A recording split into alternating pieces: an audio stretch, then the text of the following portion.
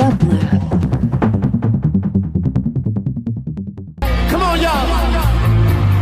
Purple rain, purple rain. Oh, yes. Don't it feel good? Only wanna see you, see you. Can I play this guitar?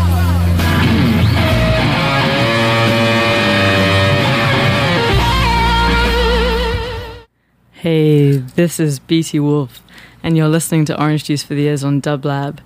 And today it is such a great pleasure to be joined by author, producer, business owner, international drummer, Queen Cora Coleman, a truly multifaceted and cosmic being. Queen, thank you so much for being here. It's a pleasure. It is a pleasure, BT. Thank you for inviting me. So just a few of Queen's incredible highlights as a drummer include a 5-year tenure with Prince, a 3-year run with Beyonce. Jesus, I mean. And Queen is the only musician to play in 2 of the NFL's top 10 Super Bowl halftime shows. Queen has also performed with everyone from Pink to Jill Scott. An entrepreneur as well as a creator, Queen Cora has designed her own 360 Cosmic electroacoustic drum set, for which she produced an immersive VR piece of her show at the Royal Albert Hall. Queen is also the founder and CEO of the cutting-edge construction company Building Simple, and author of numerous books about youth empowerment. Queen, what a powerhouse you are. Thank you. Thank you again for being with us. And it's no great mystery, but why do you think I chose that as your opening track? Well, it's definitely a huge marker in my life, for sure. And a historic moment for Prince as well. And that particular segment at the end is significant with the marching band for me, because it's like full circle of being in the marching band when I was in high school and college. And I think that is it's a statement of history and intention and impact and empowerment embodied in a single performance. Just insane. And like the fact that that is your opening track, because if anyone didn't realize from Queen's great humility, she of course was playing that halftime Super Bowl show. Yeah, it's phenomenal. I mean, it was a life-changing experience, to sit there and share that, what would be his largest performance with him. So, yeah. Definitely. And there was a downpour, right? It was. Yeah. Like purple rain raining through purple rain. I don't think it could have been any more divine than that, So we were lucky enough to meet pretty recently, even though it feels like I've known you forever. Forever. Totally. And we crossed paths at the She Rocks Awards, and I was winning an Innovator Award, and you were part of the incredible band for that award show. And yeah, I just remember coming into this rehearsal and sort of, I don't know, apprehensive. I think I mentioned I was always very collaborative in a lot of areas and then very insular in others. And you just immediately blew me away. And I think one time we just chatted about frequencies and healing. Yeah, like before we even played. It was like, yeah. It was a really powerful moment and conversation, and I felt like it allowed us to move in light years in understanding of each other. And, sometimes we bypass time when we understand the heart of someone, which is why I feel, and I think you feel, like we've known each other forever. Because once I saw your heart and you saw my heart, we were like, oh, there you are, And then the music just became a portal, through that. I mean, I think after the conversation, we just kind of sat there like, wow, yeah. Almost didn't need to play. No. We could have just chatted on stage. We could.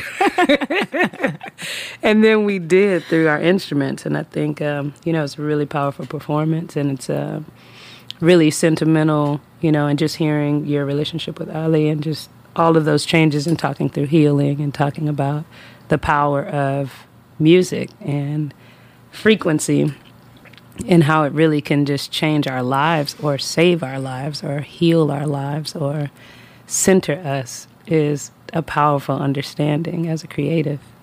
And that is literally the theme of the show. You've nailed it. So, this is Orange Juice for the Ears. The title of the show is taken from a quote by Oliver Sacks about the power of music, how deep it really goes. And the quote is, "Music can lift us out of a depression or move us to tears.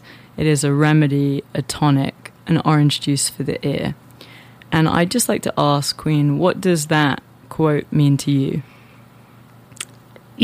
I see music really from a cellular level in terms of everything being rooted in rhythm. And that I always say life is rhythm and rhythm is pattern. So we look at music from the fullest expression, but it really is a comprehensive sort of intertwinement of rhythm.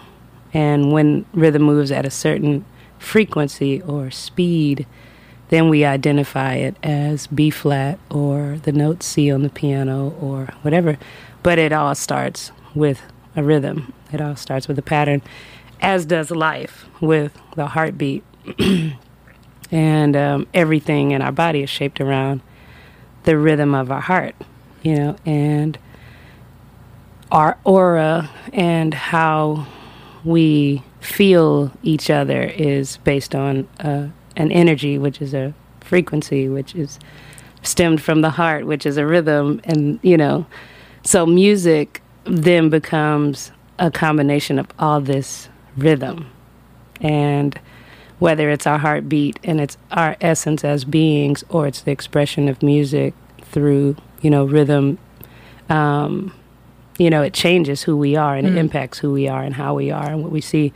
And I think even that influence with love or the lack of love is still a matter of rhythm. And music can change that, and it can raise people's frequency and their connection with maybe something that is underexpressed or underrepresented in their life, and that's love or light, and that comes through the intention of the creator and the creative. And if they're creating music with that in mind, that they want to make a difference, then someone who's down can listen to the intent of the creator and be made to feel better, I hope you're going to put this in a book one day.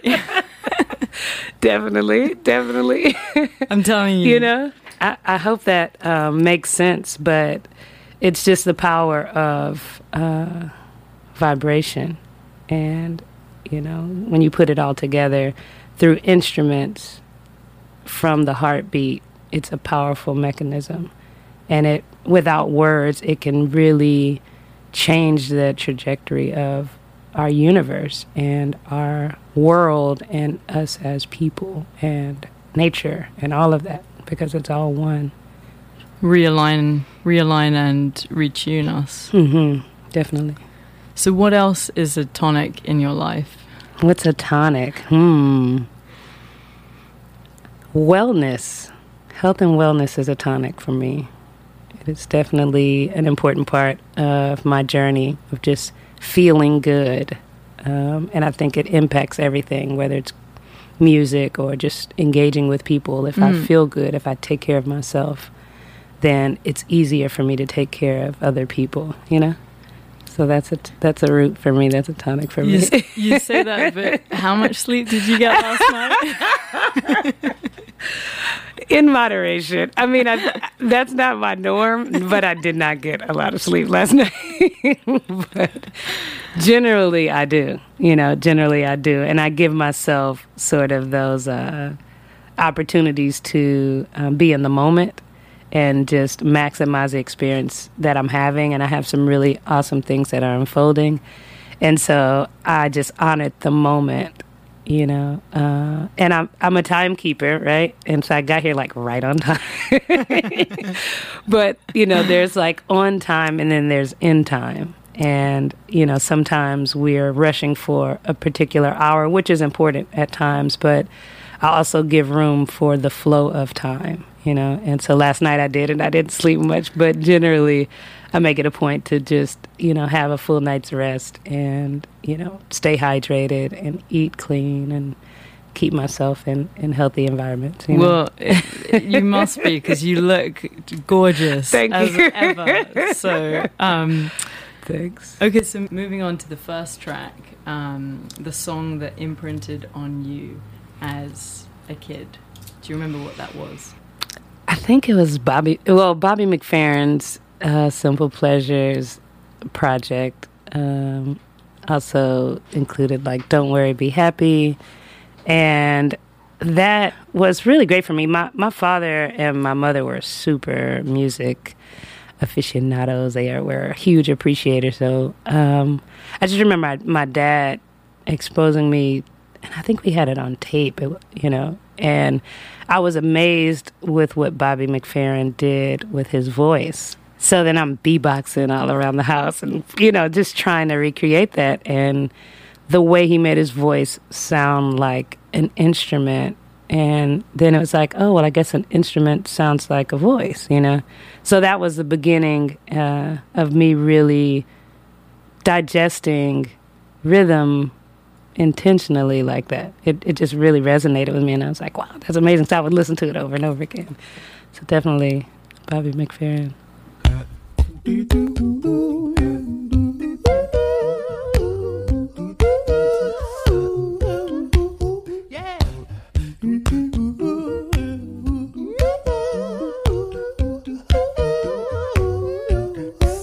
Come on now, sing it now. Hello, this is BT Wolf. You're listening to Orange Juice for the Ears on Dove Lab, and that was Simple Pleasures by Bobby McFerrin. And that was Queen Cora's track that imprinted on her age 8? Mm-hmm. Yeah. Yeah. Simple pleasures are the best, When I really like to hear you sing along with that. That was a highlight for me.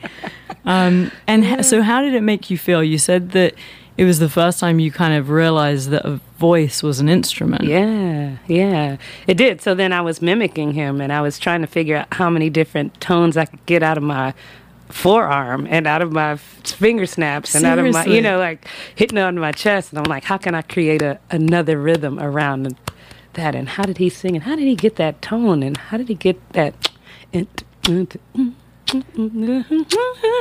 Like that. So I started playing with sound and rhythm from that. Amazing. Yeah.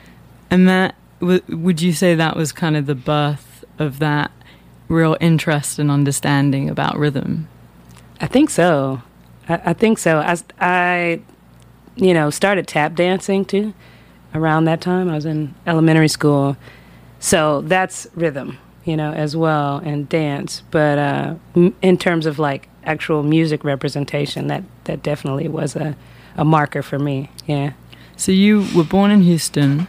Yes. What was home life like? And you mentioned there was music in the house, but like just paint more of a picture of that. So I grew up with my 2 sisters. I'm the youngest of 4, and my brother, he's the oldest. My mother and my father, they were both huge into music. We had an amazing vinyl collection. I mean, Tina Turner. My mother loved Tina Turner to the point that she would like have a wig and a little skirt, and she would participate in our like elementary school events and fundraisers as Tina Turner. Always as Tina. Always. So, and then she would tap dance, and she had this 12 by 12 stone that she would tap dance on, and that's my mom. And then my dad played bass clarinet, but huge vinyl collector. And my brother was a football player. My oldest sister was an artist, visual artist, excellent artist. And then my sister closest to me, Jeannie, was in education. She's interested in teaching. And then I was all over the place. Or you were all of those things. I was all those things. Yeah. Like, I'm going to be like them because they're my big sister, my big brother. So, it definitely left a lot of scrapes on my knees and on my hands of just trying to catch up. But every day was an exploration. My mother was a lifeguard, and she did a lot for the community. She was always helping older people. And helping kids. And sometimes she would dress up as a clown for parties and, play music. And our birthday parties were always huge in the yard. We were the yard that everybody came to play and played softball. And, so a real, what felt like wholesome experience. My grandparents were pretty well off. They were in real estate and they were community leaders, but it wasn't a very flashy experience. So it just felt simple. It was simple pleasures. It was that, we cleaned the yard and cut the yard on Saturdays together, and we watched cartoons in the morning, and my dad took us to school, and it was that, it was very well intended and supported and loved, and we had a swimming pool in the backyard. And I think what they showed me was, there would be times where I'd be jumping in the swimming pool and my dad would just, off the diving board, he'd be in the water with his hands out. And I have a picture like that. And that's how I felt they equipped me for life. Like, just jump, just try, just do, just go. And I'll be here and I'll catch you, That's amazing. That was my beginning. Yeah. And did you always have, as a kid, so you were athletic, you were creative, you were academic. Yeah. Did you always have this mix of left and right brain? I did. And it's been kind of seamless between the two, and a little effortless. So I played basketball, volleyball, softball, tennis. I did competitive diving and competitive lap swimming. And then I was a peer leader and I represented my high school. And then I was valedictorian of my high school. And, I just kind of did everything. And I would learn. I learned how to learn. And I think I understood systems of learning. And so it made it easier to embrace new information. It was just like, oh, what's the rhythm of this? Oh, okay, got it. Whatever that was, whether that was sports or academics or people, understanding the rhythm of people, influencing and being a mentor, that sort of thing. Being a leader, it was just understanding the rhythm of it. In terms of music, how did you fall into that? And were the drums your first instrument, or? Let's see. I played the recorder. Oh, who didn't? Yeah, I played the recorder, so that was probably my first sort of tonal experience. I feel like that instrument just needs to be thrown away. Totally. All of that. But I bet you played it so well, Queen. I probably did, and if I didn't, then I acted like I did at least. But and then I had some experience with violin that was just kind of like passing through. But I actually did, and then I have a picture that my dad sent me before he passed of me playing a box with hangers, like the brown part of the hanger. So that was your first drum kit? Yeah, I think so. Yeah, it was, and then I tried to get in the band in 8th grade, and they wanted to put me in beginner's band. And so, of course, I'm not going to be in beginner's band in 8th grade. What the heck? Like, how uncool is that? So when I got to 9th grade, I got in the marching band and the concert band. So I started learning how to read music. And I was an overachiever, and I was very competitive. So I was a section leader by the 10th grade in the drum section. And I was reading music, and my dad... I had actually a guy who didn't really want me to play the drum set, so he's kind of little bully energy. So my dad bought me congas from a pawn shop so I could travel with the jazz ensemble.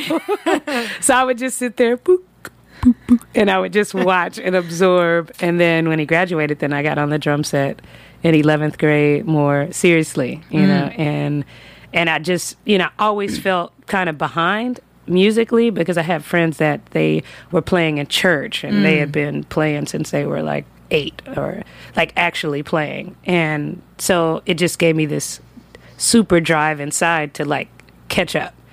And I never really looked around at that point. I just really looked at being better, being a better me, you know. So I didn't, you know, some people are like, oh, this person played on that album, and then they can mimic, you know, drum solos and stuff like that. I didn't really do that because I was just trying to be a better me versus being a replica of someone else, you know? Absolutely. Yeah.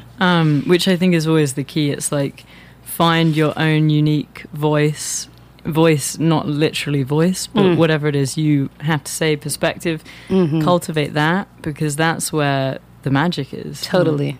Totally. So you've always been a visual journaler. Yes. Yep. How did you first start doing that? Like, why, you know, how and why did that come into your consciousness? And what were some of the things that you put in your journal as a young girl? Good question. So 8th grade, I think that was the beginning, and we just had to journal in a class and just keep a notebook. And I still have it, like, in my storage. And I would say, like, today was great. You know, we played outside, had recess, and I ate whatever for lunch, and then I took some chips from across the street at the store or something. I just would just share my thoughts. And then in 9th and 10th grade, I actually started keeping more of a journal, like a little bit more serious, and like actually dating everything. And I think I have like maybe 25 journals or something, 25 or 30 journals that are all different sizes from different parts of the world. But then it became therapeutic, you know, just to share like my feelings and my fears in what felt like a safe space, you know. And then I would goal set and say, okay, this could be cool. And then I just started dreaming, and then I would like practice my autograph and say, one day I'm going to matter, and, you know, just dream through the journal. And then my high school band director at Kashmir in Houston would read 7 Habits of Highly Effective People by Stephen Covey. Just every class period, we would have something on the board or whatever. And so one of the principles that always resonated was begin with the end in mind. So then I started journaling, thinking about how I would want something to end, like whatever it was, whether it was my career or high school or college or whatever. Like, how would this feel? How would I want to walk away at the end of this? Which ended up being what my valedictory speech was about. Like, my speech was about how we will be looking back 20 years from now. Yeah. You know? And the long now. Exactly. So it became that kind of portal for me to just release and to archive and to dream. But you saw yourself playing with Prince, right? I did. I did. I wrote Prince's name down, Beyonce, Patti LaBelle, Michael Jackson, and I mean, Oprah. 50%. Hey, you know, pretty high success 2 out of 3. rate. It's not bad at all. You know, but I do remember we did a show with Prince. We were doing a residency in Vegas at the Rio, and it was 3121, and Michael Jackson came to one of the shows. So we were like, oh my God, he's in the audience. He's over there, you know. And it was amazing, but I have so many things that I've been able to go back and look at and see that I've accomplished. And wow. That is phenomenal, you know. It feels incredible. And, you know, it also, you know, it kind of lets you know in life that even when you experience whatever seems like the greatest thing, after you experience it, then you're looking for the next greatest thing, you know. So what's actually more important that I've learned from my journals is my journey, not really the arrival. India Arie says life is a journey, not a destination. You know, there's not a destination, like the journey is the destination. It's constantly unfolding, you know. So my journals have taught me that, to just enjoy the moments, you know. So Queen Cora, what was the first album that shaped who you are, had a big impact on you? The first album, I think I've put James Brown. I got that feeling. Did I say that? Well, you put, so it was James Brown, but then it was also Lynn Collins. Oh, Think yeah. about Think, it. yeah. Yeah. Yes. Okay. So that one. Are we going to jam that a little We're bit? going to play that right now. Let's go straight into Think by Lynn Collins. Yeah. Hey fellas, I'm talking to you and you too. Do you guys know who I'm talking to? Those of you who go out and stay out all night and have the next day. Expect us to be home when you get there. But let me tell you something, the sisters are not going for that no more. Cause we realize two things, that you aren't doing anything but that we can better do by ourselves. So from now on, we're gonna use what we got to get what we want. That was Think About It by Lynn Collins from the album titled the same name. And that was written by James Brown. And that was Queen's first album that really impacted Yeah. both Lynn and James. Yep. You know, yeah. Yeah. So how did you first come to hear that? Again, my dad, he's that guy. He was that guy. And just listening to it over and over again. And, you know, with the vinyl experience, you know, when there's a skip in the record, then that becomes part of the music. Part of the journey. And so I just remember when it would skip at a certain part, and then I would wait for it, you know, to jump, or I would change it. And so, you know, that was an album that definitely resonated. And I think that was definitely just that era of music, and James Brown in particular, my introduction to Maceo Parker and that funk and, you know, the thought. And I was a thinker, so it's like that song that spoke to me. Yeah. You know, think about, like, I don't want misery, I don't want any of these things. I want to think about my future, and I want to make decisions that are reflective of the experience I want to have in the future, you know? So think. And know? you were like, what kind of age? I guess then I was 9. I mean, not far from the Bobby McFerrin experience, you know? 9, Happens young. Yeah, it did. And it was just there. You know, it was there, and it was sort of an underscore to life, like just music. I think for a lot of us, there are certain songs that help us time travel. And it's like, oh, I remember we were, you know, going to a picnic after we heard that song, or we heard that at the family reunion or whatever.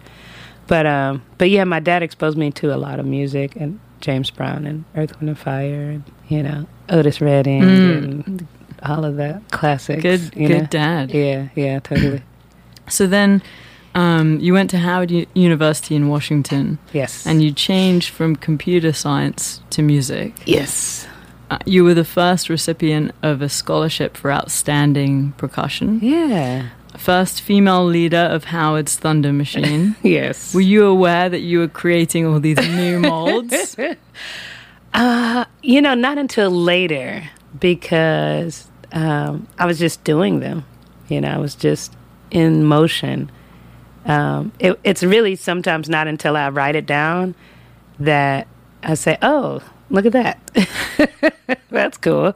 You know, that's historic or whatever. But I was just doing it. And sometimes people ask me, like, what is it like to be, you know, a female drummer? And what is it like to be that, right? And I'm kind of like, well, I've never been a male drummer.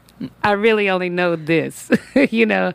But more than, you know, it being a male-female thing, I know what it is to pursue excellence. And that's really been what has propelled me.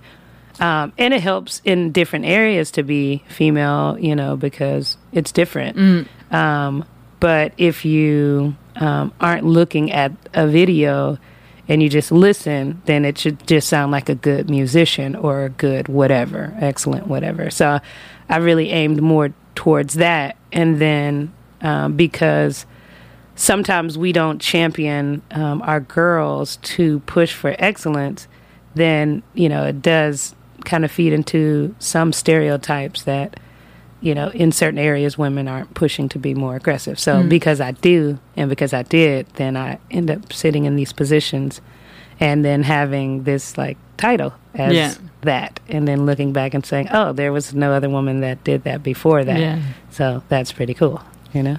So then after graduating, what brought you to LA? Well, I didn't get into Juilliard. And I was trying to get into the jazz studies program, like this master's program. Yeah. And so I made it to the final audition that was on campus, and everybody was like, oh, you're definitely going to get it and all of that.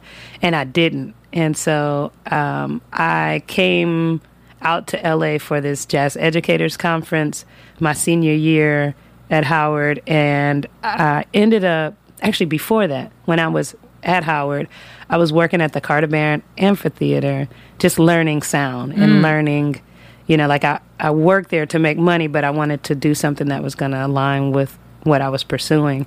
So I learned like how to wrap cables, and I learned like what an XLR cable was, from a 1/4-inch cable to an 1/8-inch cable to that sort of thing. And there was a guy, a bass player named Sekou Bunch, who was playing with Patrice Rushen, and he came to sound check early. And so I think I was playing, and he came up and he just was like, man, it's just something different about you. And, you know, if you're ever in LA, you know, give me a ring. Just let me know. There's some people I'd love to connect you with. So when I went to the Jazz Educators Conference, it was in Long Beach. And then I told Sekou that I was in LA, and so he gave me like Ricky Lawson's number, and Ndugu Chancellor, and Patrice Rushen, and Terry Lynn Carrington, and like all these A-list musicians. He gave me their contact information, and Manyongo Jackson, and he said, connect with them. You need to connect with them. And so then Ricky Lawson, who played on so many of Michael Jackson's albums and toured with him as well, and you know, a bunch of other people, said, well, if you're here for the Jazz Educators Conference, you should stay for NAMM. You should stay for the NAMM trade show. So, I did. I called my professors and told them, and it's my senior year. And so I stayed another week, and my dad was okay with it. But that is really what grabbed me about being in L.A. Yeah. So I knew that I wasn't going back home. I knew that I wasn't well-versed enough in recording to be in Nashville, and I wasn't going to struggle and be in New York. That's how I felt. So L.A. became the option. And when I graduated, I said, okay, I'm gonna come and live in L.A. Yeah. And pretty soon after that, you won the Guitar Center annual National Drum Off. Yes. Yes. And I'm just going to say you were the first female to do so. I was actually the only female. The only female. Yeah. First and only. Yeah. Did that open up doors? It did. It did, because it put me before, the industry, and the drumming community in particular is really big on networking. And so all of the drum companies are there. All the top artist relations managers of those companies and the owners of those companies and the top drummers in the industry are there to see who's going to win this title. And so I was in touch with Chris Hart, and he works at Remo, and he was really good friends with my godfather, and he said, okay, take your time. I know you have this win, and I know all these companies are going to be interested, but just take your time and really, stick or choose a company that actually represents the sound that you're going to want for you, But it was great visibility, and it was the launch pad for a lot of great experiences after that, and new relationships. So tell me about how you first met Prince. Oh, wow. So and what was the venue? See. What was the venue you were playing that night? I don't think it's there anymore, but it's on Wilshire and Crescent Heights, on the northwest corner of Wilshire and Crescent Heights. It's going to come to me, the name of it. But I was playing with a singer-songwriter, pianist named Frank McCone, and I had, been establishing myself in the industry, and I'd, done some significant shows and stuff. So he came to hear me play. He had heard about me. And the bass player that was playing, his name is Raymond McKinley, and he played with Tower of Power, and he also was music director for Rochelle Farrell. And she's an amazing jazz vocalist, as most people know. But Rochelle and Prince were really good friends. So they came together, and they were just sitting in the back. And while we were playing, Raymond is, like, leans down and is like, guess who's here? You know, like, who? And he said, Prince is here, and he came to hear you play. So then I'm, you know, nearly dropped my sticks. What the heck? Are you serious? You know, so we're just having this chit-chat about him being in the audience, you know. And so we took a break in between sets, and his bodyguard came up and said, hey, Prince is in the back, and he'd like to meet you. So, you know, I'm fixing things, you know. Let me fix my snare drum, and wow, he's here. Good. So that's how I felt like, okay, cool, I guess I should go talk to him. That's cool. You know? So I ended up sitting and really listening more, and he talked about, he talked about the importance of quality content. And I remember him talking about Jill Scott, the vocalist, writer, singer, and just having the best equipment to get the best results, and so many other things that I later journaled. Level 1 is the name of the club. Level 1, I think that's the name of it, but it was the name of it. So we had to go back and play, and I said, this is just a huge pleasure. It's great to meet you. And I'm sure you'll be gone by the time we're done, like Batman or something. But thank you. You know, thank you. And so after we finished playing the second set, his assistant came up to me, Ruth, and she said, so Prince wants me to get your contact information, and he wants to buy you the drum set of your dreams, like whatever you want. And I said, okay. Wow. Yeah. Thanks. And I'll take that. I'll take that. Yeah. So we exchanged information, and I already had a relationship with DW Drums. And so I called and said, hey, looks like I'll be ordering a kit, you know. And it's funny because a friend of mine, Takumi, that worked with Prince, he surprised me with that, like, invoice, that order, in this orange Prince folder that Prince used to use. So that was amazing. It made me cry because he was like, I was there. I was a part of him, you know, pouring into you and investing into you. And it was amazing, you know. So it took about 5 weeks for the drums to come. And that same artist that I played with when I met him that night, we were doing a Blue Note tour in Japan. And I got the drums, and I called and told Ruth, hey, I wanted to tell him thank you. You know, please let him know I appreciate it. So he called me back, and he said, you know, what are you doing? I said, preparing for this tour. He said, well, bring the drums to the house. Let's jam. So I brought the guys that were a part of that experience over to his house before we left. It's probably like 3 days before we left for Japan. And we just jammed in his house. And then he said, well, let me know when you get back, and I'd love to do some things. And we started doing all these after parties of the Oscars and the Grammys. And yeah, that was the beginning. That was how it unfolded.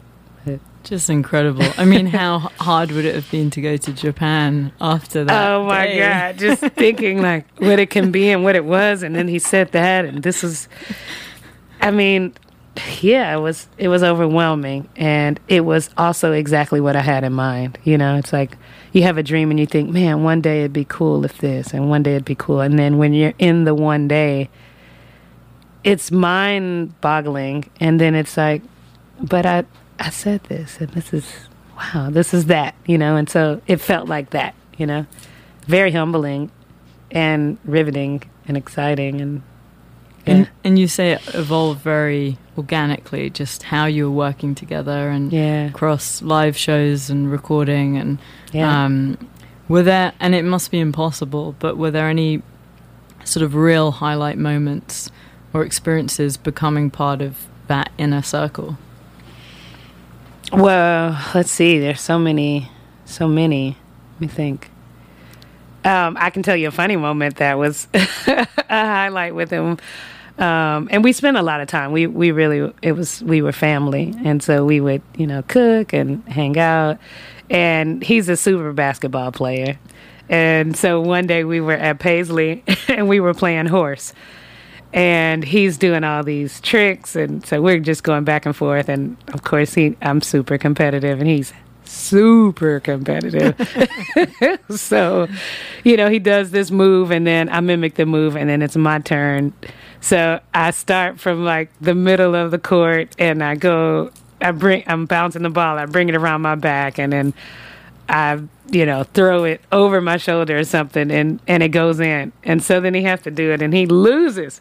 Oh my God. He lost and he was so bummed that he like ran out the gym like, oh my God.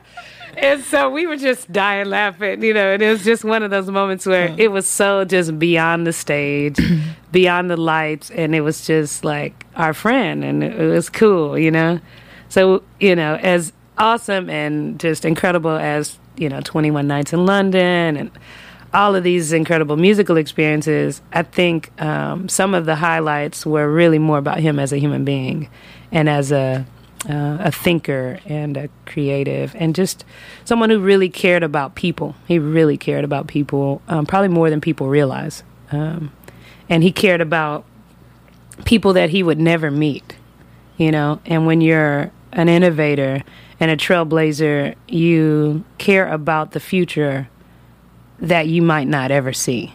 And I got a chance to see that, from the inside. That was a really powerful space. And you're the same way.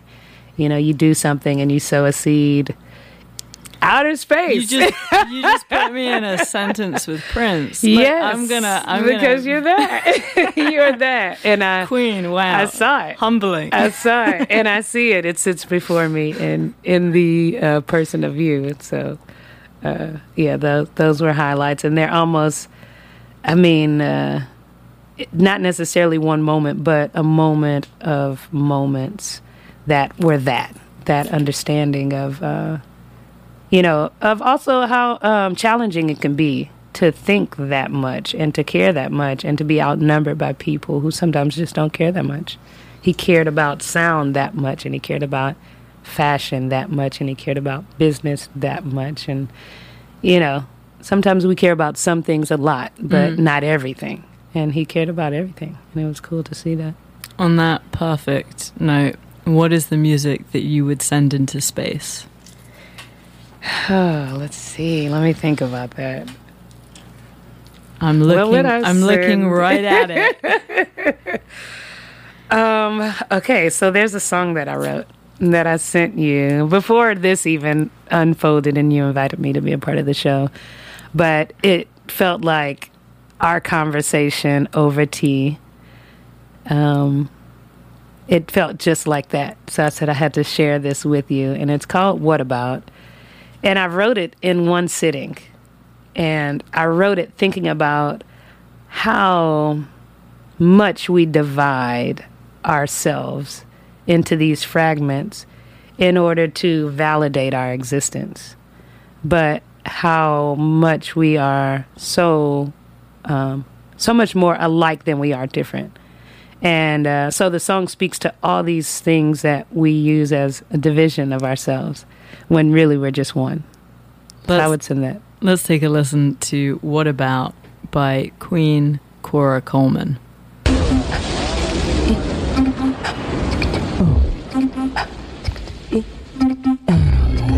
What if there was no weight? Wait. And you realized you hold the key.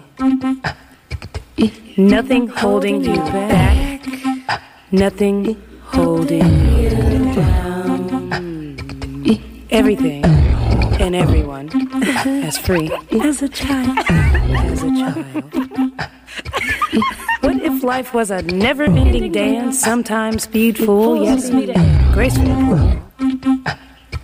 What if life radiated love and love was safe and safety free, all-encompassing?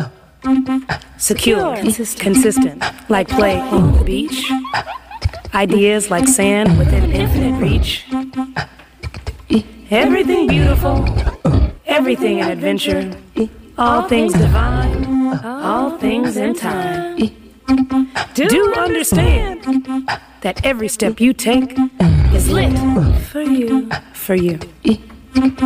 What if I never saw a difference between them and us, and they never saw a difference in me? What if I lived life fearlessly? What if I judged less and lived more? What if I never apologized for being great? Always in time and never late? What if I see me in them, her in him and them, and we and me? This path is personal. This path will wow. This path is ours. This path is now. Ladies and gentlemen, we have gathered in consciousness. Wake up! Now what about him? What about him? What about him? What about him? What about him? What about him? What about him? What about him? What about him? What about him? What about him? What about him? What about him? What about him? What about him? What about him? Now what about life? What about that? What about truth? What about them? What if you're shallow? What if you're smart? What if your life had a really rough start?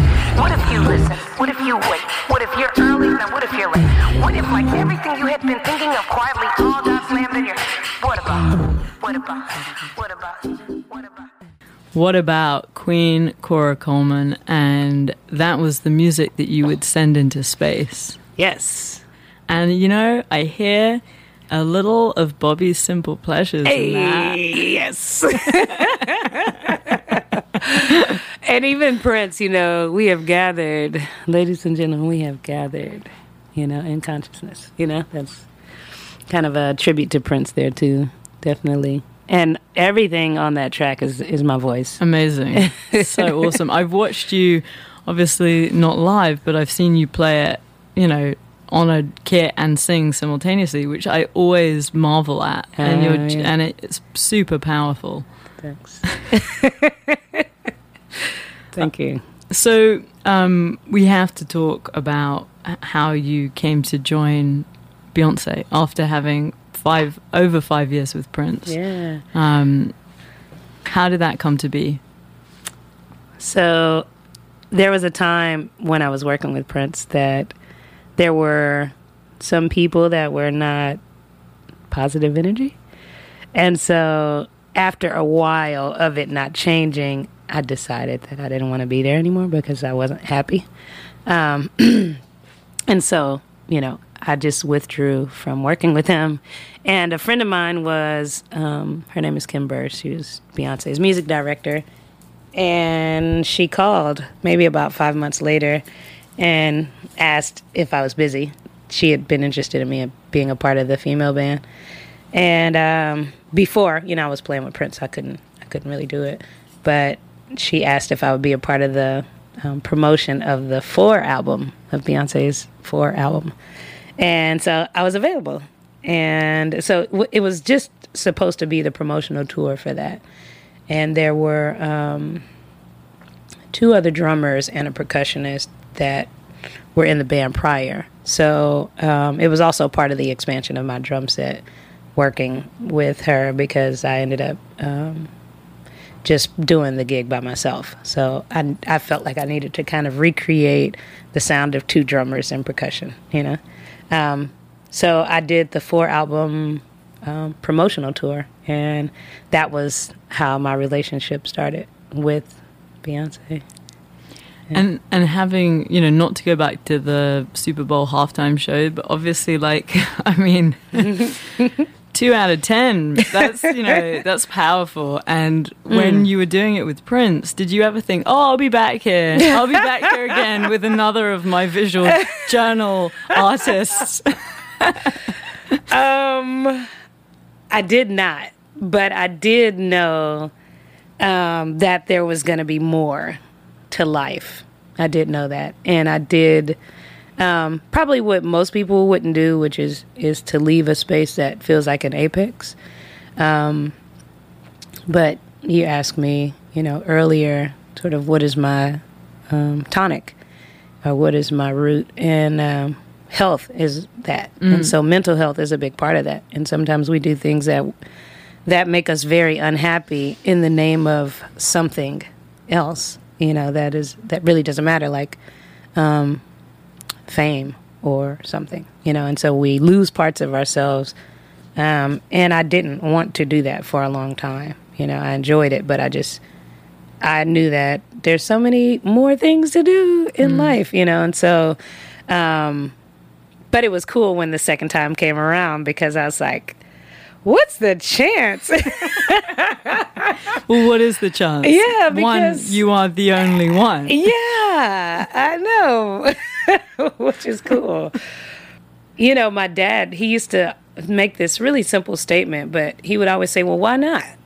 Because people say, well, why would you do that? And why would you do that? And why would you do that? And my dad would be like, well, why not you? Why not?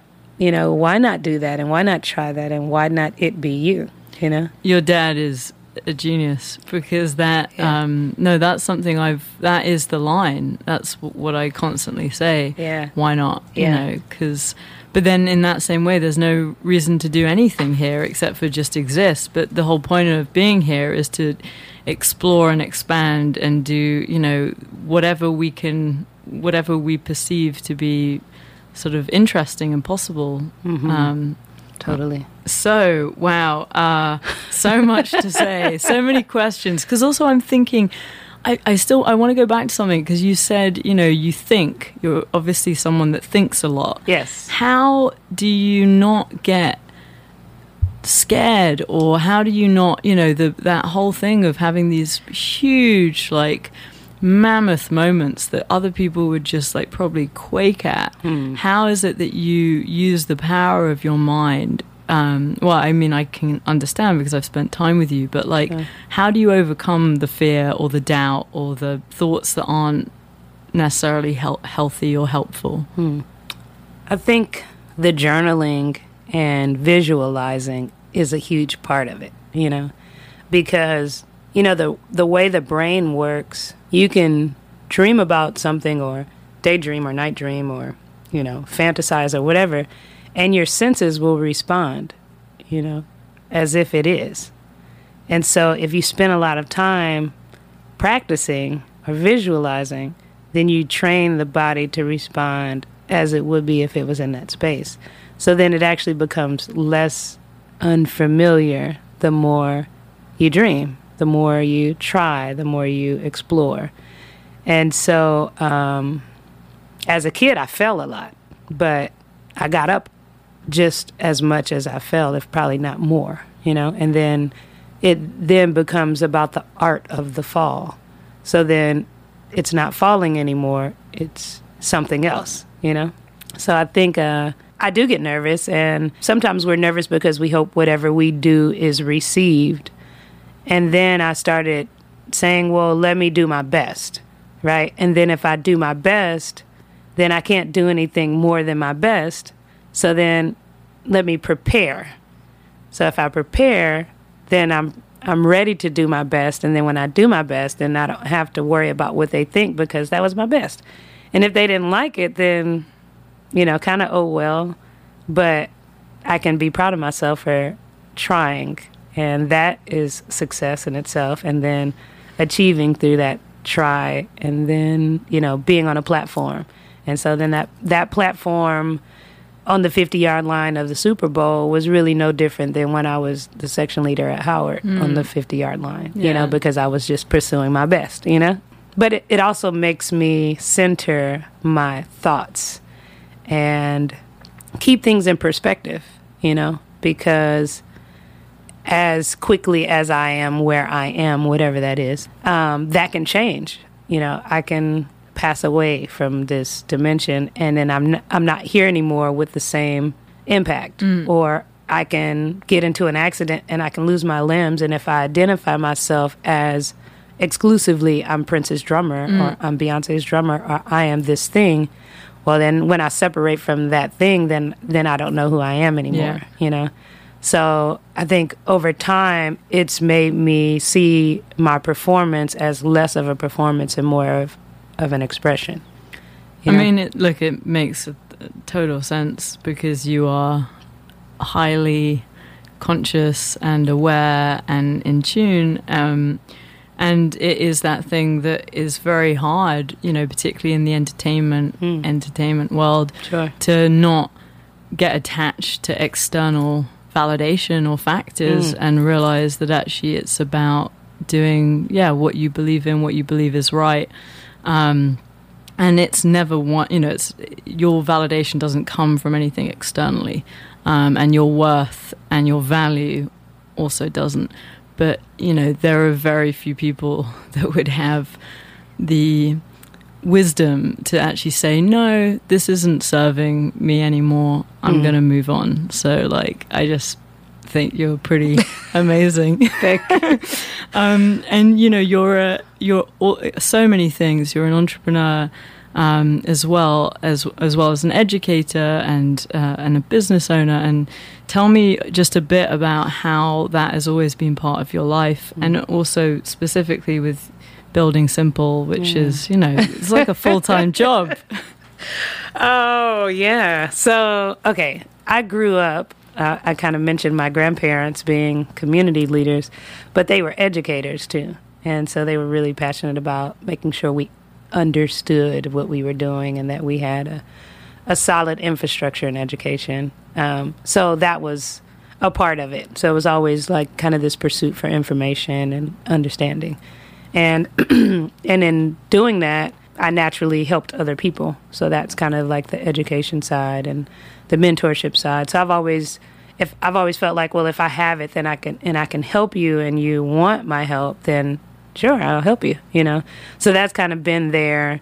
And I think my dad probably, and my mom just talked about being a solution to people. So if you can help people, it's like food, clothing, shelter, safety, and then entertainment. Those are kind of the fundamental needs of people or interests of people. So if you could provide any of those, then you'll always be an asset to people. And I'm vegetarian, vegan as often as I can be, but I'm into sustainable living, and I'm into what's good for the environment and people. And so being around real estate with my grandparents, and then my dad and my aunt actually maintained it after they passed away, and then my dad passed away. Prior to my dad passing away, I wanted to create something that would sort of be my expression of the legacy of what we do in our family with real estate. But I also wanted to combine it with what I do in the music industry. So in the music industry, we'll have, 3 tiers of a stage with pyrotechnics and an elevator, and, all of that come up in a day with LED screens and whatever. And you have this whole show, and then it all breaks down, and it's in another city the next day.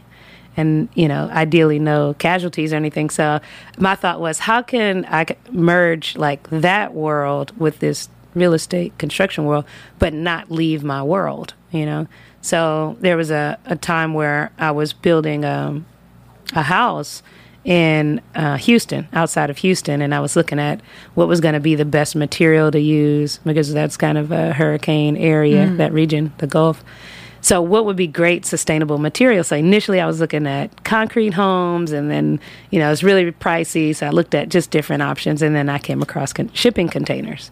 And I noticed, okay, they withstand like the worst weather coming across the ocean. And then when you open the doors, everything is still in there. So I was like, oh, that could be cool. So I started looking at container projects, and then I would see them in my travels. Like in Amsterdam, there's this dorm, that's really, really cool. And so only thinking initially, okay, this is going to be our house, But then because of sort of my track record with doing things, and then people end up later saying, hey, can you show me how to do that? I was like, oh, we should start a company, So then when people want to know how to do this, then all the systems are in place, and this would be a great outlet for that. So that was kind of the birth of Building Simple.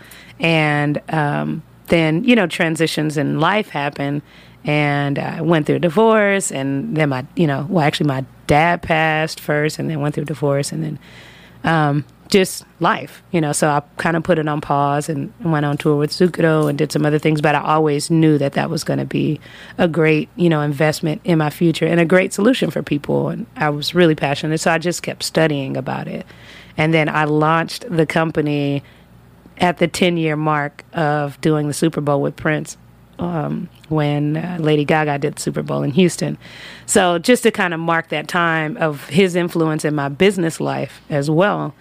And then my dad, sort of an honor to my dad, and then an honor to what will come after me from the efforts and the seeds that I sow now. So I started it, and it's evolved wonderfully well, and I will likely, I've already been in meetings about doing some development here in Los Angeles, and that is an exciting unfolding, and it allows me to sort of balance the creative side of being here and then have Building Simple as well. So on the subject of legacy, because that is clearly something that is behind everything that you do, what would be the song that you would have play at your memorial? Oh, BT, you're so deep. So I'm a super India.Arie fan, and she has the song I Am Light. And it basically speaks that we are light, and we are light to life and to each other. Some of the lyrics says, I'm not my failures, I'm not all these other things, which are so easy. We're not our insecurities, we're not even our father's daughters, or mother's daughters. We're not all that. We're so many more things than some of those titles, but we're light. And so I think what I would want people to remember at my memorial is being light, in spaces that maybe are more gray or more dark. Well, let's take a listen to I Am Light by India.Arie.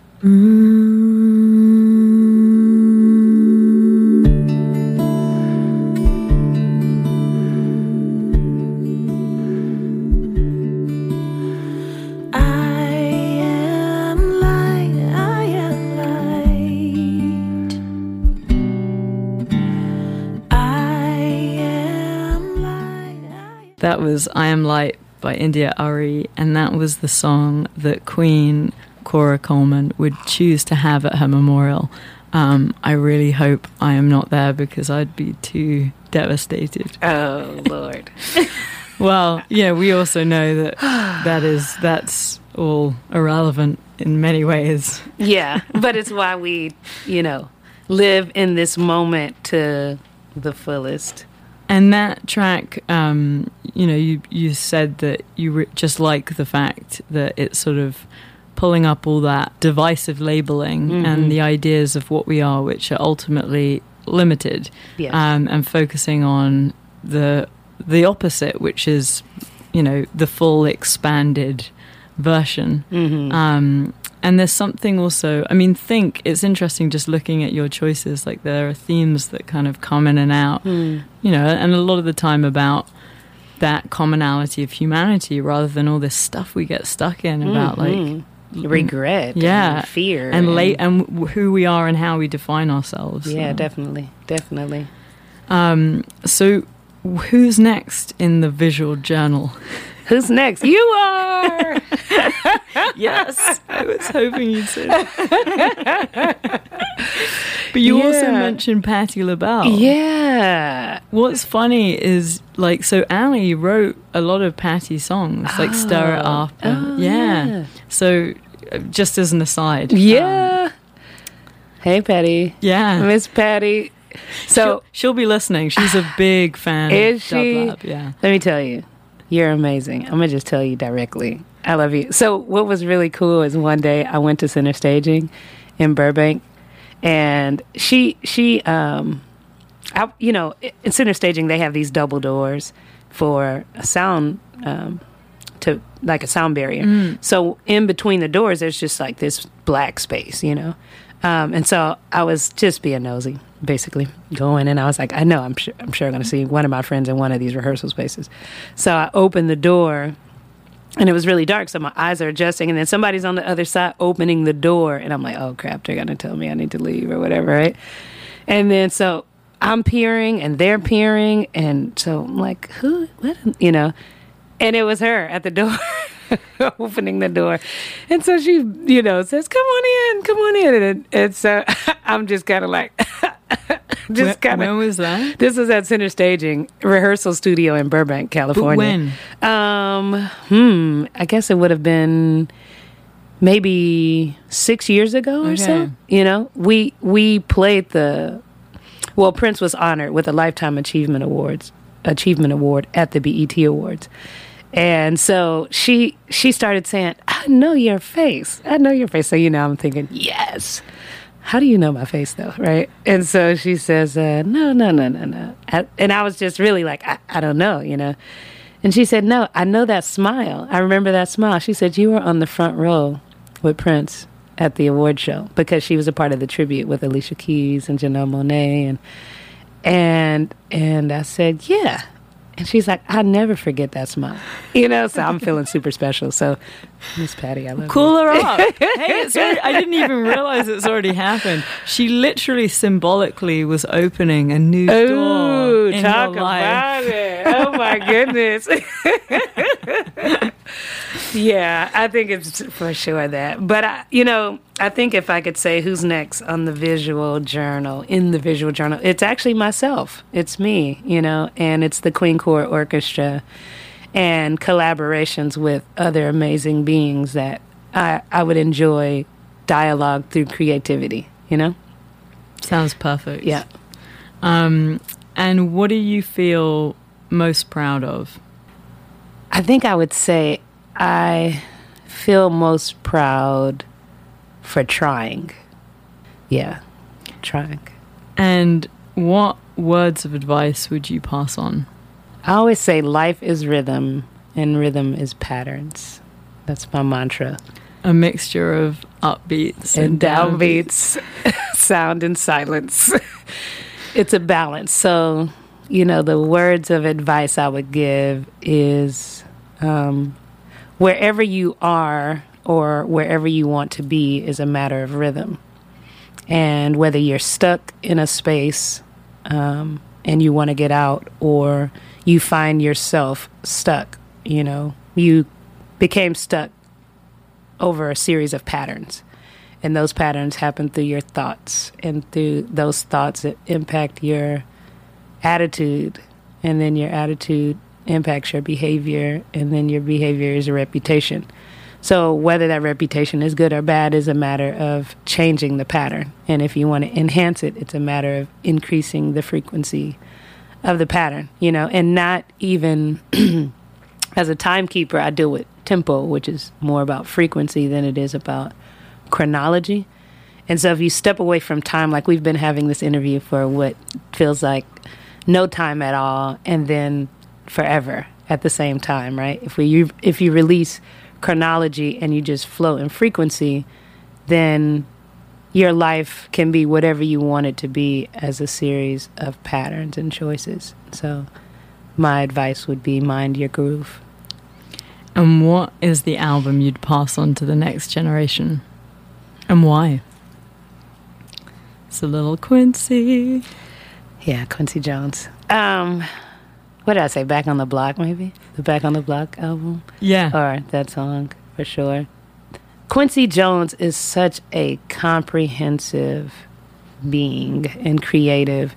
And he's in the fabric of so much of people's life's narrative, you know?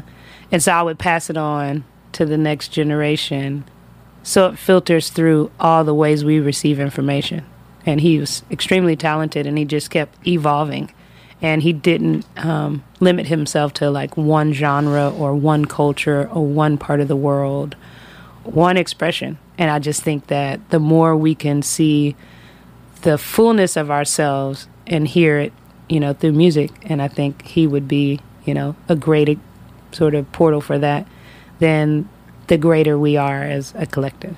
So we're going to end on that in just a few moments. But the last two questions I have for you, Queen. What is the thread that connects all of your orange juice for the year choices?